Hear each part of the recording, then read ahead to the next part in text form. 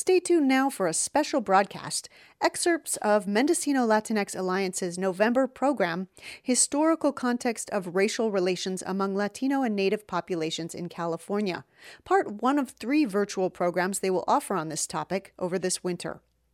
The first voice is Roseanne Ibarra of the Mendocino Latinx Alliance. Thank you for joining us today. Our group formed back in April of 2018, and we are modeled after a group in Sonoma County called Los 100. And our mission for Mendocino Latinx Alliance is to create community understanding of the Latinx experience and unity through shared learning and leadership. So for today's program, we are discussing the historical context of racial relations among Latino and Native American populations. And this is a topic that our steering committee has been discussing for some time. And in the initial planning of this program, we found that it was difficult to find speakers that were willing to touch this issue because it is complex and also painful. I would say painful. In my own personal experience growing up here in Mendocino County and with the background that I have, so I'm Latina and Native American, I can say I have firsthand experience witnessing and experiencing the dynamic between my two cultures. And sometimes, there's both positive and negative. And so I ask for all of you today, to be respectful of each other, and that this is Mendocino Latinx Alliance first time engaging and examining a race relations through a dialogue of this type. So I just want to say that I imagine some of the topics that we'll be covering may be triggering for some. So please, it may stir up memories or feelings. So please take care of yourself. And if you're needing to step away, please do so. If you have questions or comments to share, please do so. I only ask that you do so with the best of intentions, and that we all have, that we're showing up here with whole hearts, and that you come from a place of curiosity. And I honestly believe that we all have so much to learn from each other.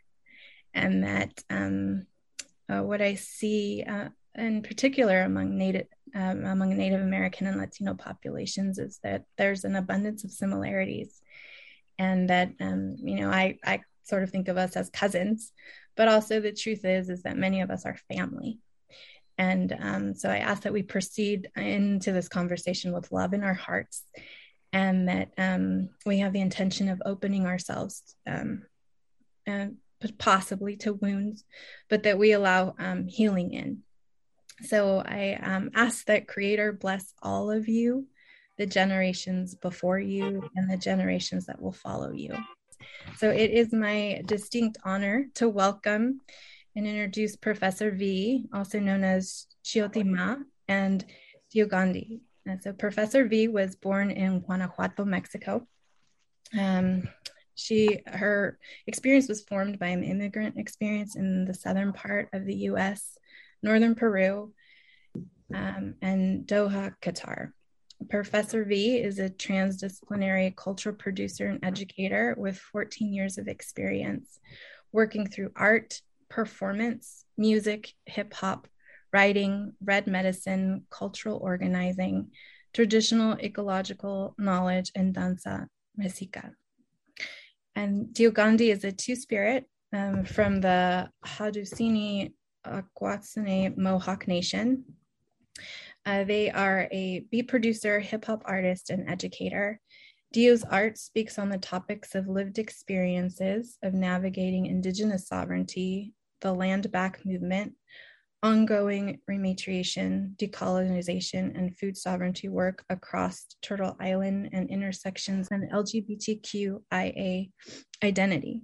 Dio's work is intergenerationally rooted, committed to Sakin, or peace, living autonomously and being proud of who you are. So thank you both for joining us. Thank you, Roseanne, for inviting us and for having us here today. It's an honor to be here speaking with you all and in this circle with my cousin Dio. Hey. Yes, likewise. Thank you for having us. I feel so honored to be in this space and really appreciative of that intro and that prayer as well. So Stegos Kanagawaga, my name's Dio Ganti, and I'm grateful to be here. As I mentioned, I'm a person with mixed heritage, with different bloodlines of migrants, bloodlines of natives, both from what is now Turtle Island to Anahuaca. And so I think that just to begin with, I think what we have to really challenge is these ideas of race and these ideas that have been constructed since the beginning of the colonial period in the apocalypse of 1492 to create a caste system and to also create different power dynamics between the different castes, right? And so we have to, as we do this work and we do this, we do this work to dismantle these systems. We do this work to decolonize, to unlearn, and also supplant that learning with something else, to reconnect back to ancestral knowledge. We also have to acknowledge that racism is very real, and the structural the structures that have contained and sort of maintain these systems of oppression are very real.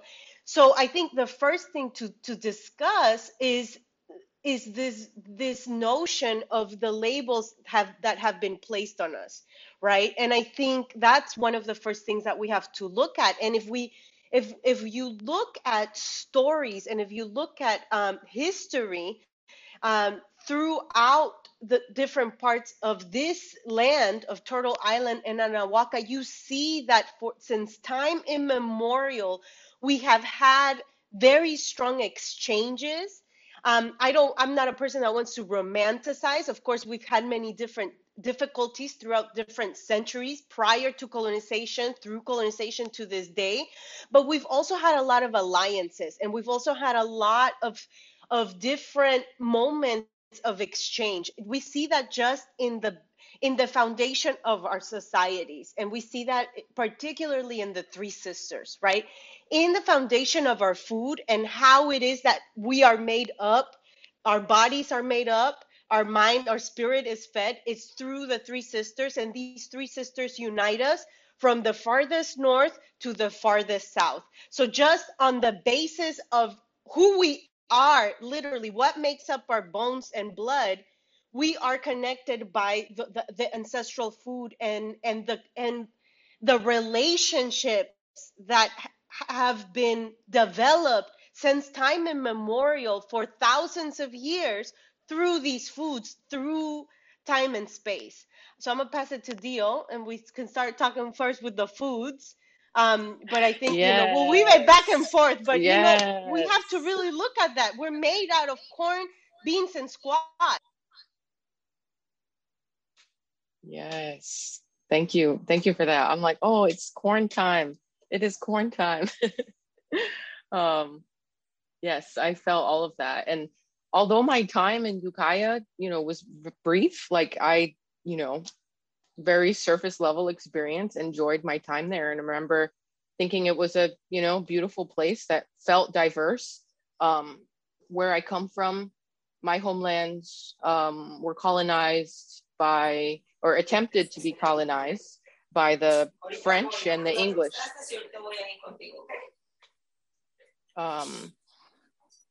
If you wouldn't mind muting, if you can. So my homelands are in what is, occupied upstate New York, and the colonial powers that terrorized us were the French and the English and the Dutch. So that's like what's heavy influence where I live. And so a lot of my homelands, there's a lot of white people. So that was like one of the most just really beautiful parts about being in California, was feeling, and although there was a language barrier, it felt like relatives and cousins were all over. And that on some surface level made me feel more comfortable. And so that it was my experience in Ukiah and traveling through Mendocino and traveling through Northern California as well, and living in California. I definitely had to break down my own barriers as well when I moved to California, because there was so much racist rhetoric that I had grown up with, anti-immigrant sentiment, that you hear all of the time being in rural places like upstate New York. And it took me a while to understand that, like, oh, we were colonized by English speaking people. Well, folks from the South were colonized by people who speak Spanish. And that's the divide, is that we don't understand each other because there's a massive language barrier for many people, right? But things that connect us and that is so beautiful to bond over are items like corn, and tracing back the roots of corn. And so for us, the Haudenosaunee, otherwise known as the Iroquois people, we're known for our corn, and corn is something that is so sacred to us. And like many other indigenous people, it was used for a variety of things and continues to be a staple of our diets and our culture and rematriation efforts, as well as like food sovereignty efforts that are, ongoing. And corn is this like binding element between so many different indigenous people. And it's such a beautiful thing to me to recognize that this corn came from the South, when you follow the roots and the trails of the seed. And corn is so beautiful to me because it has to be planted. And so that involves us, the people, planting it. And so that is a thinking back over time, that is such a beautiful and unifying event that many different indigenous people partook in and continue to partake in today. So I'm so happy you brought up the food and the corn, because I'm a gardener, farmer, and that's something that I definitely will be planting next year, as well as traditional strains of Haudenosaunee corn. Thank you for sharing that, Dio. When I migrated to the U.S., part of the migration was due to the U.S. Predatory, both financial impositions, but also the constant military threat that it presents to both to the indigenous peoples and communities of color within the United States, within Turtle Island, but also outside of Turtle Island. Many of the people in my community migrated. My grandfather, who was a farmer at that point, lost his land, like many farmers in that period of time. And, it dislocated our family. And so the first person that left was my father. But then, in the migration process, I understood what I was not, but I also understood what I was and how important it was for me to remember. And this act of remembrance, I think, has to go beyond our own individual body and self, what we're able to be in this life right now, in this moment, as a universal force. But I think we also have to look into our family lineages, and then beyond that, we have to look into those larger families. So when I first, started becoming an active member in Turtle Island, a community member, I would do work. I would do a lot of work for migrant rights, and oftentimes Native folks from different regions, both in different parts of what is now called Virginia, would come and tell us, the border you didn't cross the border crossed you. And I think that was really important for me as a young person, as a young migrant, as a young organizer, to have again this more in-depth memory, right? More in-depth memory of these relationships, more in-depth memory of movement. And then, through the years, I've looked at my family's stories closely. And many of the people in my family, for one or another reason, would move to California, would be migrating up and down from central Mexico to California. And so this idea, I think, that we have to think about is, and that is very present in my music, is very present also in Dio's music, is this idea also of the ways in which these colonial settler governments want to rule and control our movement as people, autonomies of our bodies, the autonomies of different nations, and also just the movement of ideas, the movement of people, the movement of seeds. And that is one of the reasons that across the world, not just in Turtle Island, but across the world, you see Australia, you see what's happening in different parts of Europe, the different pressures that are being put on migrants, yet at the same time, the pimping and manipulation that goes on, right? And so I think something that is happening is, not only is there a technique to suppress multiple communities and to divide communities, but also to not allow for this dialogue, right? Both in, for example, I have a lot of friends, one of my best friends who's a producer who has produced music for Dio and for myself. He's undocumented and he is unable to physically move back to Mexico, to where he's from. And so in these way, the government, it creates these systems of controlling, right? Similar to the reservations, we can think about how these were systems to control and to try to diminish autonomy. And so when we're looking concretely at what are the relationships and the different things that we need to build, we have to support each other's autonomies. We have to support each other's movements, right? And so that means not only am I responsible to support Native people here in Turtle Island, but I'm responsible to support Native people back home. I'm responsible to try to bring the connections and exchanges, because that is our way. We share with each other. That is one of the principles, I think, that could not be diminished or colonized or destroyed. Thank you for that. All those truths right there. Dang.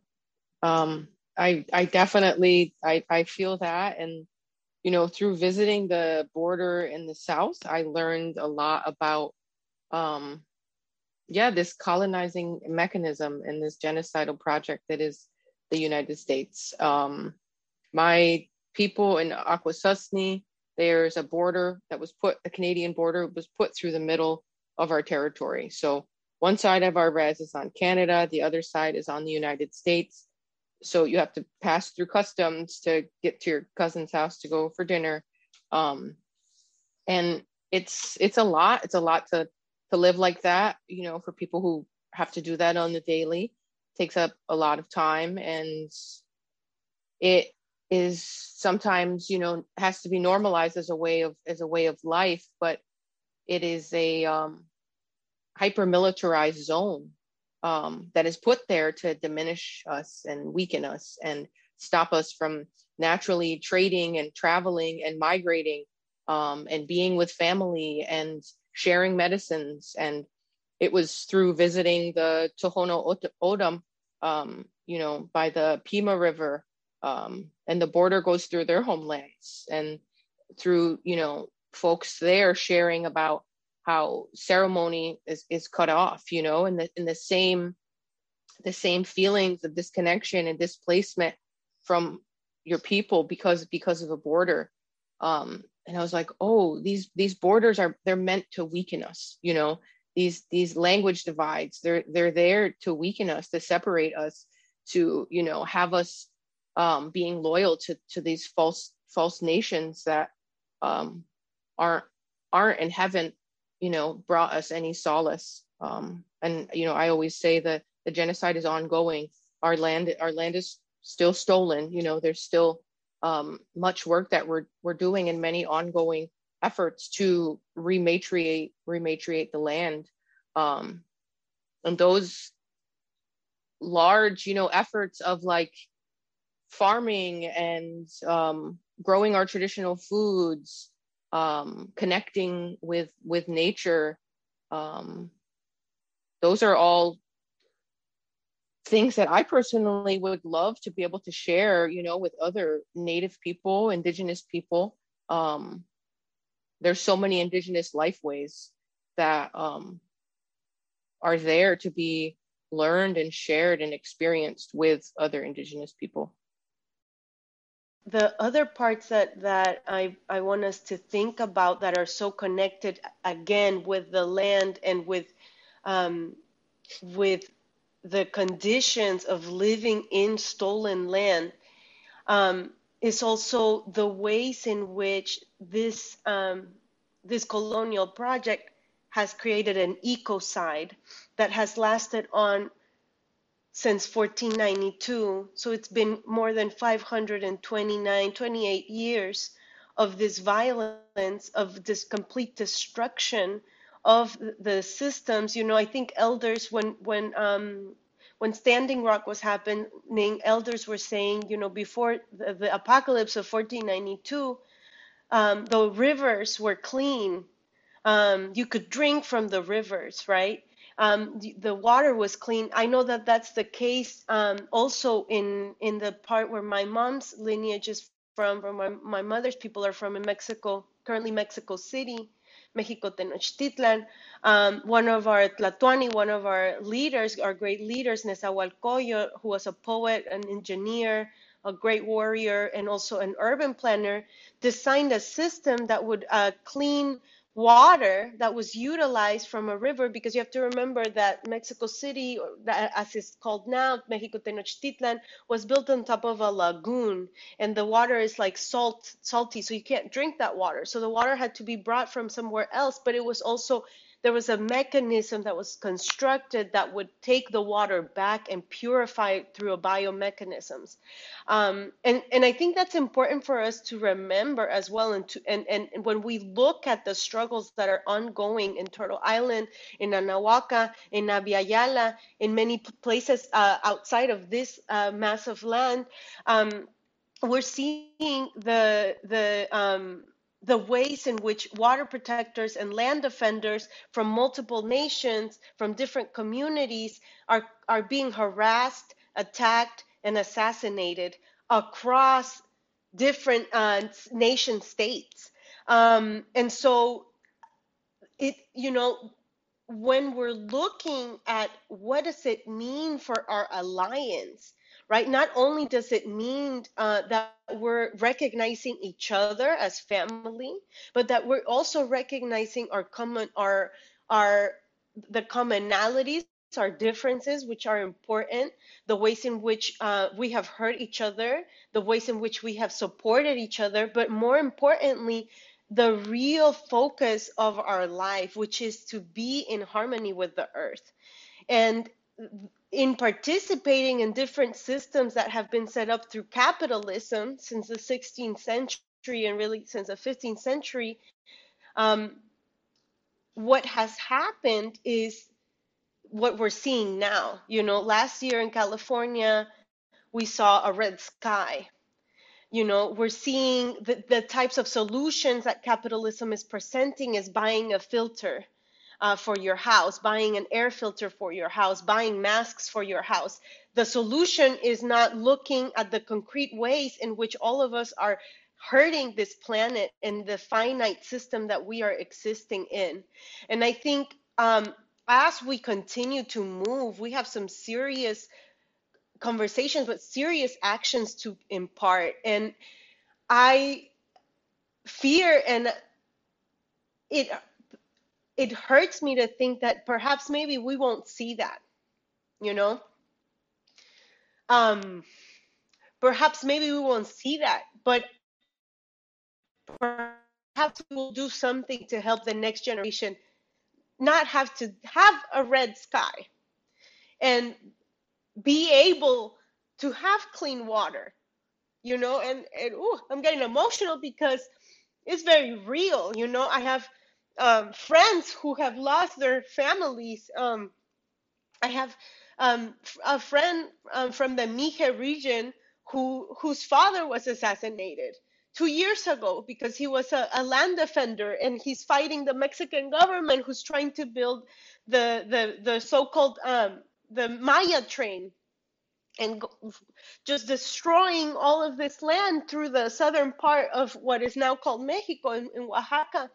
One of the people in my community, Filiberta Nevados Templos, they attempted to assassinate her last year in 2020 because she's defending the forest in Zacacuautla in Hidalgo, and we see that also happening here. Dio and I have a friend who was in jail for almost like a year and a half, if not 2 years, and he didn't see his baby, the first year of his baby. They're doing these things, and I think we have some serious things to do, and so this division or this fighting between us is a distraction. It's a very dangerous distraction from the real work that we have to do. I'm Nicole Glenser. I was wondering, as you talk about, the division and the fighting that's, just so prevalent everywhere. In the work that you both do, are there areas where you've seen especially good examples of people kind of identifying their own bias and overcoming or addressing their bias to come to a better way of dealing with conflict and differences? What do you think, Dio? I think in a way we're that example, because I think everything that is constructed through the nation states doesn't want us to be connected and to talk and to build and to share and to exchange. And I think in our relationship and our collaboration, what we've discovered together through doing workshops, through doing talks, through doing a tour, through making music, through fighting for water and land, is also more moments like this where we are, one, recognizing each other despite the fact that we might look different, or that we may come from different places, or that we may speak different languages. And I really saw that personally in my brief times, the 2 times I went to Standing Rock. I think that was a really important moment for all our generations, multiple generations. But I think the generation of people that we were in proximity to, seeing so many people from so many different nations, and seeing the ways in which we can support each other, and the ways that we try to stay in touch with each other, and the ways we try to link with each other, build with each other. I think those are examples of ways to one, fight ignorance, 2, love each other, and 3, again, build autonomy together. Yes, I echo that about, Standing Rock, and the opportunity to also get to know each other and get to understand people's communities and backgrounds. And like I mentioned, I'm a Native person who didn't grow around many people from the South, and so I barely had any corn tortillas, I didn't know what an arepa was. I didn't know what difference between pupusa or and I was so grateful to be at Standing Rock with people who were like, no, we'll cook pozole. We're down. We're going to cook it the right way. And, folks creating community, and there being many different opportunities for us to learn with and from each other. I'm in a partnership with, my partner is from Brazil as well. And we're working on a land rematriation land back project that's going to be Haudenosaunee queer led, but will include BIPOC community, so that we can have places, we can have land, we can have cornfields to learn with and learn from each other. So I'm also like answering that direct call to create more spaces where we can center love and joy and healing and ceremony and prayer, and uplift trans folks and uplift people with all different backgrounds, and not create any type of supremacy of language or supremacy of experience. I also do work with the New School and their Indigenous department, by helping to create different ties and links of understanding to Indigenous sovereignty, what Indigenous sovereignty is, and how people who aren't native to these territories can uphold and uplift that. Because it is a working relationship, and it does take time, and it takes effort, it takes generations, and it takes generations after that, and even consideration beyond that. But I'm glad to be a part of these conversations. Hi, I'm Deanna. So appreciate this conversation that's happening. And I've lived between North and South America for many, many years. And I just wanted to go back to that moment of DAPL. And I think that was a moment, it definitely was a huge turning point, at least from my own point of view, in North-South. I know the people of Ecuador from Sarayaku were some of the first people to show up at DAPL to show their support in defense of land and territory. And that's just so central. But, I'm a media maker and a media teacher, and I've looked at media and culture for many, many years. And I guess the question I have for both of you right now is, it's always been so important, like media and culture in terms of raging against cultural and historic erasure. And but it seems to me that we're in this moment right now. I don't want to say unique, but there's a certain moment where a lot of misrepresentation, underrepresentation, criminalization is being questioned on in a very big way. And I just wanted to ask both of you what you think about that from your own place, your own position, right? Of how do you see this moment, la coyuntura, right? The moment that we're in right this second, in terms of, just representation in culture and music and food, in ethnicity. And if it feels different from you, and like if it does, but what are the challenges that even that bring? Thanks for the question. Yeah, I think we're in an age of access and visibility. I don't recall who said the saying, but there's one I keep thinking of: visibility is a trap.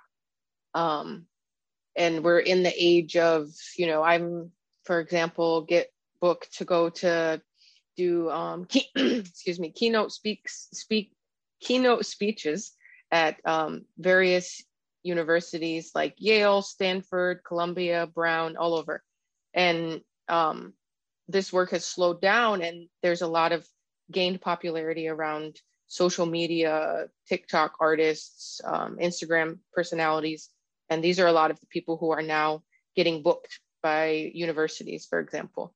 And it is a time of hyper visibility. It is a time of like extreme exposure and lots of access to content by many different Indigenous content creators, whatever that may mean. But I also think, this is the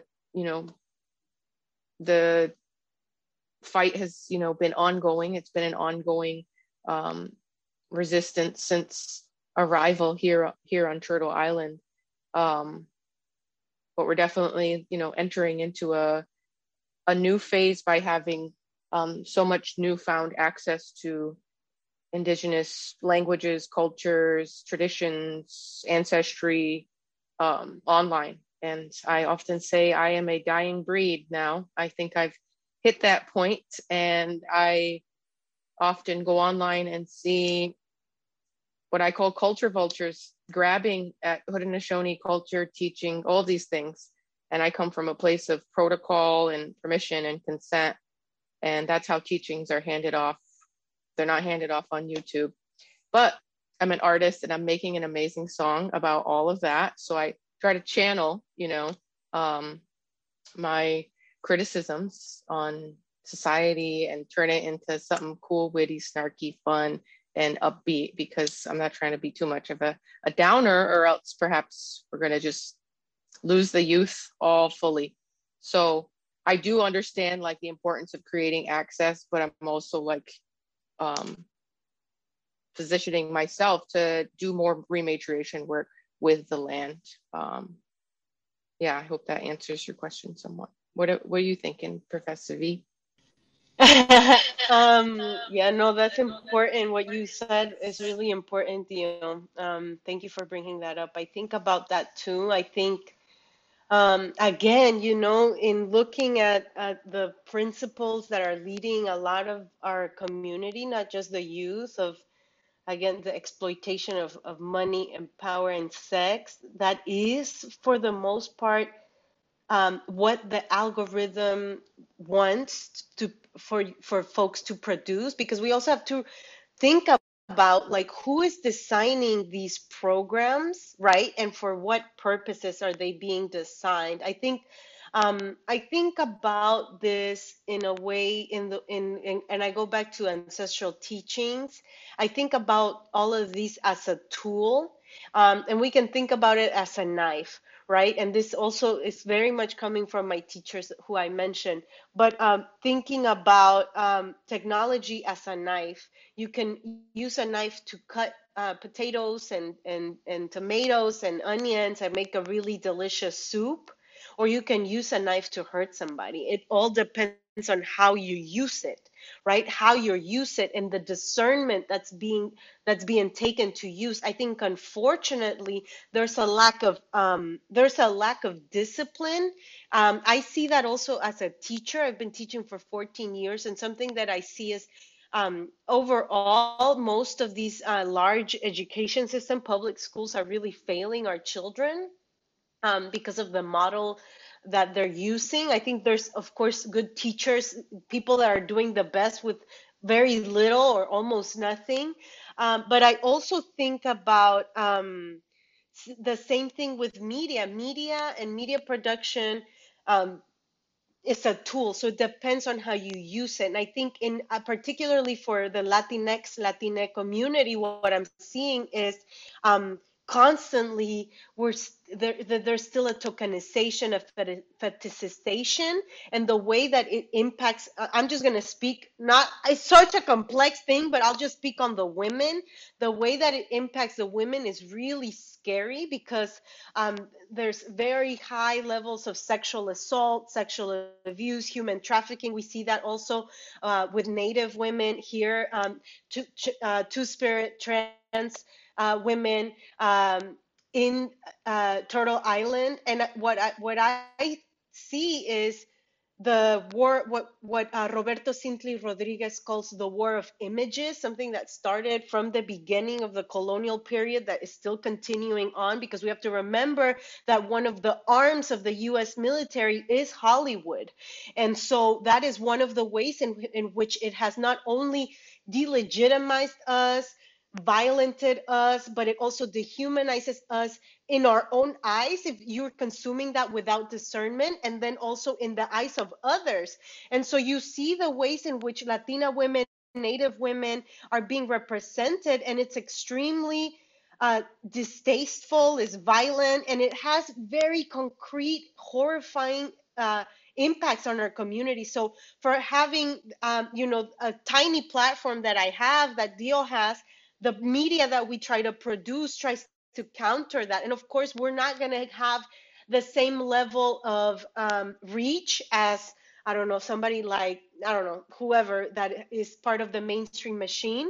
But I think in just having, whenever you're teaching this, or whenever you're you're, as an auntie, as a community member, as a mother, as a father, as a parent, as a guardian, as a cousin, whenever you're watching media, you have to remind the young people and even people our age, people older, that this is a fallacy, that people have to use discernment when looking at this, because the ways that it enters the mind and the ways that it impacts us are very, very, very concrete, right? And so I think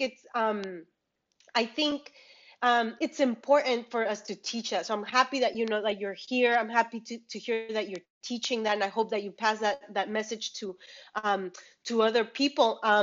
And I think you know, in other ways, and I think in similar to what Dio is saying, having that discernment of knowing what to share, what not to share, having a discernment of knowing how to use this, when to use it. And furthermore, I think there is this issue in this capitalist society. I see it very strongly in the US, of thinking, you know, I have to have this in order to make it, right? I have to have this computer, I have to have these headphones, or I have to have this program, or I need to have this thing in order to do this thing. And I think that's really dangerous, right? This idea that you have to have something new in order to be creative is very dangerous. And because what is teaching us is that we are dependent on this thing, as opposed to we need to work internally with ourselves to express. And I think furthermore, expression and passing our stories is like breathing and drinking water. We are a species that requires storytelling and sharing and exchanging. And so you know, in the next years, I think what will be important is not just what me and Dio or people, you know, that are here are doing, but how we model for the younger generations to interact with these things, right? Indigenous peoples have always been at the forefront of technology. I think that's important also to remember. Indigenous people developed the zero. You know, without the zero, there wouldn't be any code. We wouldn't have Zoom. And I think people forget that. Indigenous people literally were in a communal relationship with corn to develop it from a grass to an amazing plant that we can convert into so many things, you know. So we have always been at the forefront of developing important things. I think we need to be there, but we need to really model in the best way, have discipline, discernment, so that as these generations that are going to be born in a time where internet is the reality, they are better equipped and more prepared. I think, you know, Dio and I didn't grow up with, I didn't grow up with a computer or you know, or like technology all around me all the time, or a cell phone from the time that I was a little baby. So I think it really is up to us to prepare them, but also to help them and guide them through modeling. And Michelle, I saw your hand earlier. Hi, this is very intense. Like you did couch this perfectly, Roseanne, in that these are big conversations, and I want to thank the two presenters today. My question comes from being female and sharing, you know, in the plight with other women, sort of that climb to equality with men. And in my journey, I find that I struggle mostly with other women. What I find is that other women, instead of helping me or other people that are in similar positions make course corrections, they instead want to replace or remove or insult the person that's in the position. And so my question to you, and so I brought this up once at an equity summit that I was at, and we talked about the idea of crabs being in a bucket. and how when you have crabs in a bucket and you have one crab that's trying to climb out, the other crabs pull it back in because they don't want the crab to come out. And so we had this long conversation about how we remove the bucket, because that's the only way to get the crabs from keeping pulling, because they don't treat each other that way when they're in the ocean. So my question to you is, what is our bucket? Is it Western society? Or is it something bigger? Or is it something smaller? That's my question. That's a great question. Thank you, Michelle, for bringing that up. I think, I think the first thing I think about is there a bucket, right? Or how have we been conditioned to think that there's a bucket, right? And I think the other part is, sadly, what colonization did as well was not only displace the displace women, gender nonconforming people, people with other ideas of the gender or gender fluid, gender expansive, to spirit, mujer, for example, in Oaxaca. And not only did colonization displace us inside community, but they erase those histories. So I think it's important for us to try, even though it's hard, to try to look at the histories and look at our ancestors and see what they did and how they moved, right? So in Mexico, we have similar to, here in the United States, there's a femicide crisis, and in the U.S. is not recognized as such, but that is what it is.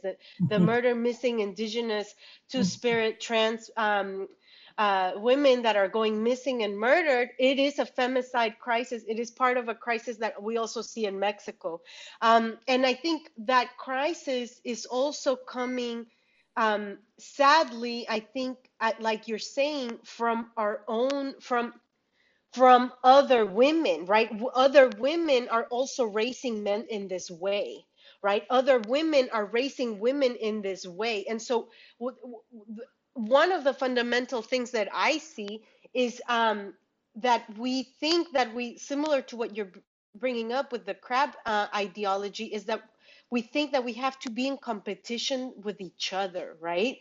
And that and not only that we have to be in competition with each other, but that we have to somehow prove to the other that we're above that. And I think this type of mentality has been so detrimental to the fabric to the social fabric. And what we see is the ways in which so many young girls, I see it in the Latino community, are oppressed by their own grandmothers or mothers or aunties. And so oftentimes they'll act, in hurt, in reactionary ways. And because of the sexist, violent system that we're existing in, they're exposed to more violence in some ways. I'm saying this also recently this year. One of my cousins was assassinated. We think it was her partner. We think it was the husband, and was brutally assassinated. 28 years old, had a 3-year-old girl. So I think what I also, when this happened, a lot of my work is anti-patriarchal. A lot of my work looks at different relationships between each other.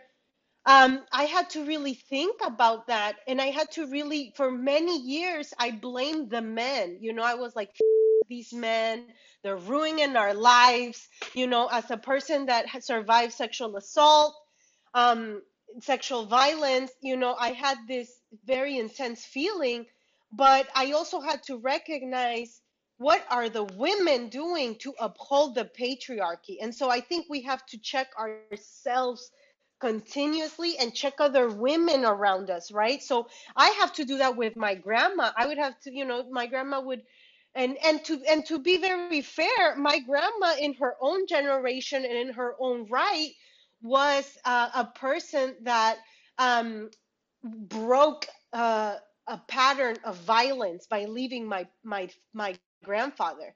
Women in her generation didn't do that. She was very much, very different in this way. And so there's things she cannot see, but I'm going to try to help her see that. And there's things that I can't see that other people point out to me. So I think, again, like Dio was saying, being willing to come to other people with love, not in this way of like, you know, I have one finger, but like four of them are pointing back at me, right? Um, but in this way of, there's a saying that the elders brought up, and it's more or less comes like this. Is one of the 20 advices from indigenous people in Mexico. I'm not going to say it precisely, but it says something like, your head hurts me, so I have to talk to you to figure out what's wrong. Because I think that's the other part, like how have we been conditioned by media, by our families, by religion, particularly Judeo-Christian religion, to think of ourselves as less, to think of ourselves, and then others think of us in that way, and in some way, society makes us, kind of pushes us into these positions where almost when you are in that position, it's like you're agreeing to this. I don't know if all of this is making sense, but I think it's one, looking at our own conditionment and constantly relearning. Two, looking and speaking with love to the people around us, the older people and the younger people. And three, being really mindful and really, I think ultimately it all, goes back to you. Like, what are you modeling, right? What are you modeling? I can't control what X, Y, and Z are doing, but I can control what I'm doing. And I'm going to try to model the best thing, right? So what does it mean to be a sister, right? I look at that, and I look sometimes at the relationships in my family, and I see a lot of sadness, a lot of toxicity. I also see a lot of resiliency, a lot of power. And so I try to, as much as I can, to try to look at that shadow part of myself, of that toxicity that's inside of me, and try to talk to it and try to not make it grow. It's always going to be there. We have the capability of being horrible humans, and we have the capability of being incredible humans. It's all in the decisions and in the words that we choose every single moment, right? So I think it goes back to, like, what are you modeling? And then sometimes you have to take it some distance. And I think ultimately is trying to model the best thing that you can model. I don't know what you got to say. Dio, is there any last, Dio or Childima, was there any last closing comments before we wrap up? Yeah, I'll just, add on to that I always reflect on systems that worked, prior to patriarchy, and why is it that patriarchy and capitalism put us in competition with each other? Why do we feel like there's so many limited seats at the table? And continuously reflecting on that, and what scarcity is, and how do we create more access? How do we create more healing? And how do we create more opportunities for shared joy, and time for celebration? Because this work is so heavy, and that's often why, like, a lot of times after these chats, Choti and I do like a concert or a show as well, to, like, bring, this is all context for our music and our art, but to bring people together, because this was a heavy conversation, and I hope folks, get a nice glass of water or tea and a good stretch in after this, and maybe feel the air on your face, and because this was, we held a lot today, and I want to thank everybody who made it here and spent time with us. It was an honor, really. Yeah, I agree. Thank you so much, Theo, for being here, and thank you all for listening to us. I also, I know that we might be some of the youngest people here, so that's an honor just, to be, given the mic to be allowed to speak and to share means a lot to us. And I think we need more transgenerational spaces like this. We need to listen to each other. I think also something I see that the last things I want to leave is trying to really love on the grandparents, the elders in the communities. I think that something that I see is the eldest people are sometimes neglected, so just want to say that something's telling me also to bring that up. I think so much of our power as people is how often our communities have been multi-generational. So we have to really hold on to that. And Roseanne, I just want to say thank you for creating this multi-generational space and this space with so many different relatives and so many different people. And I want to remind you just something that my teacher says: you are a universal force. Don't forget that. You are a force of the universe, and so use that.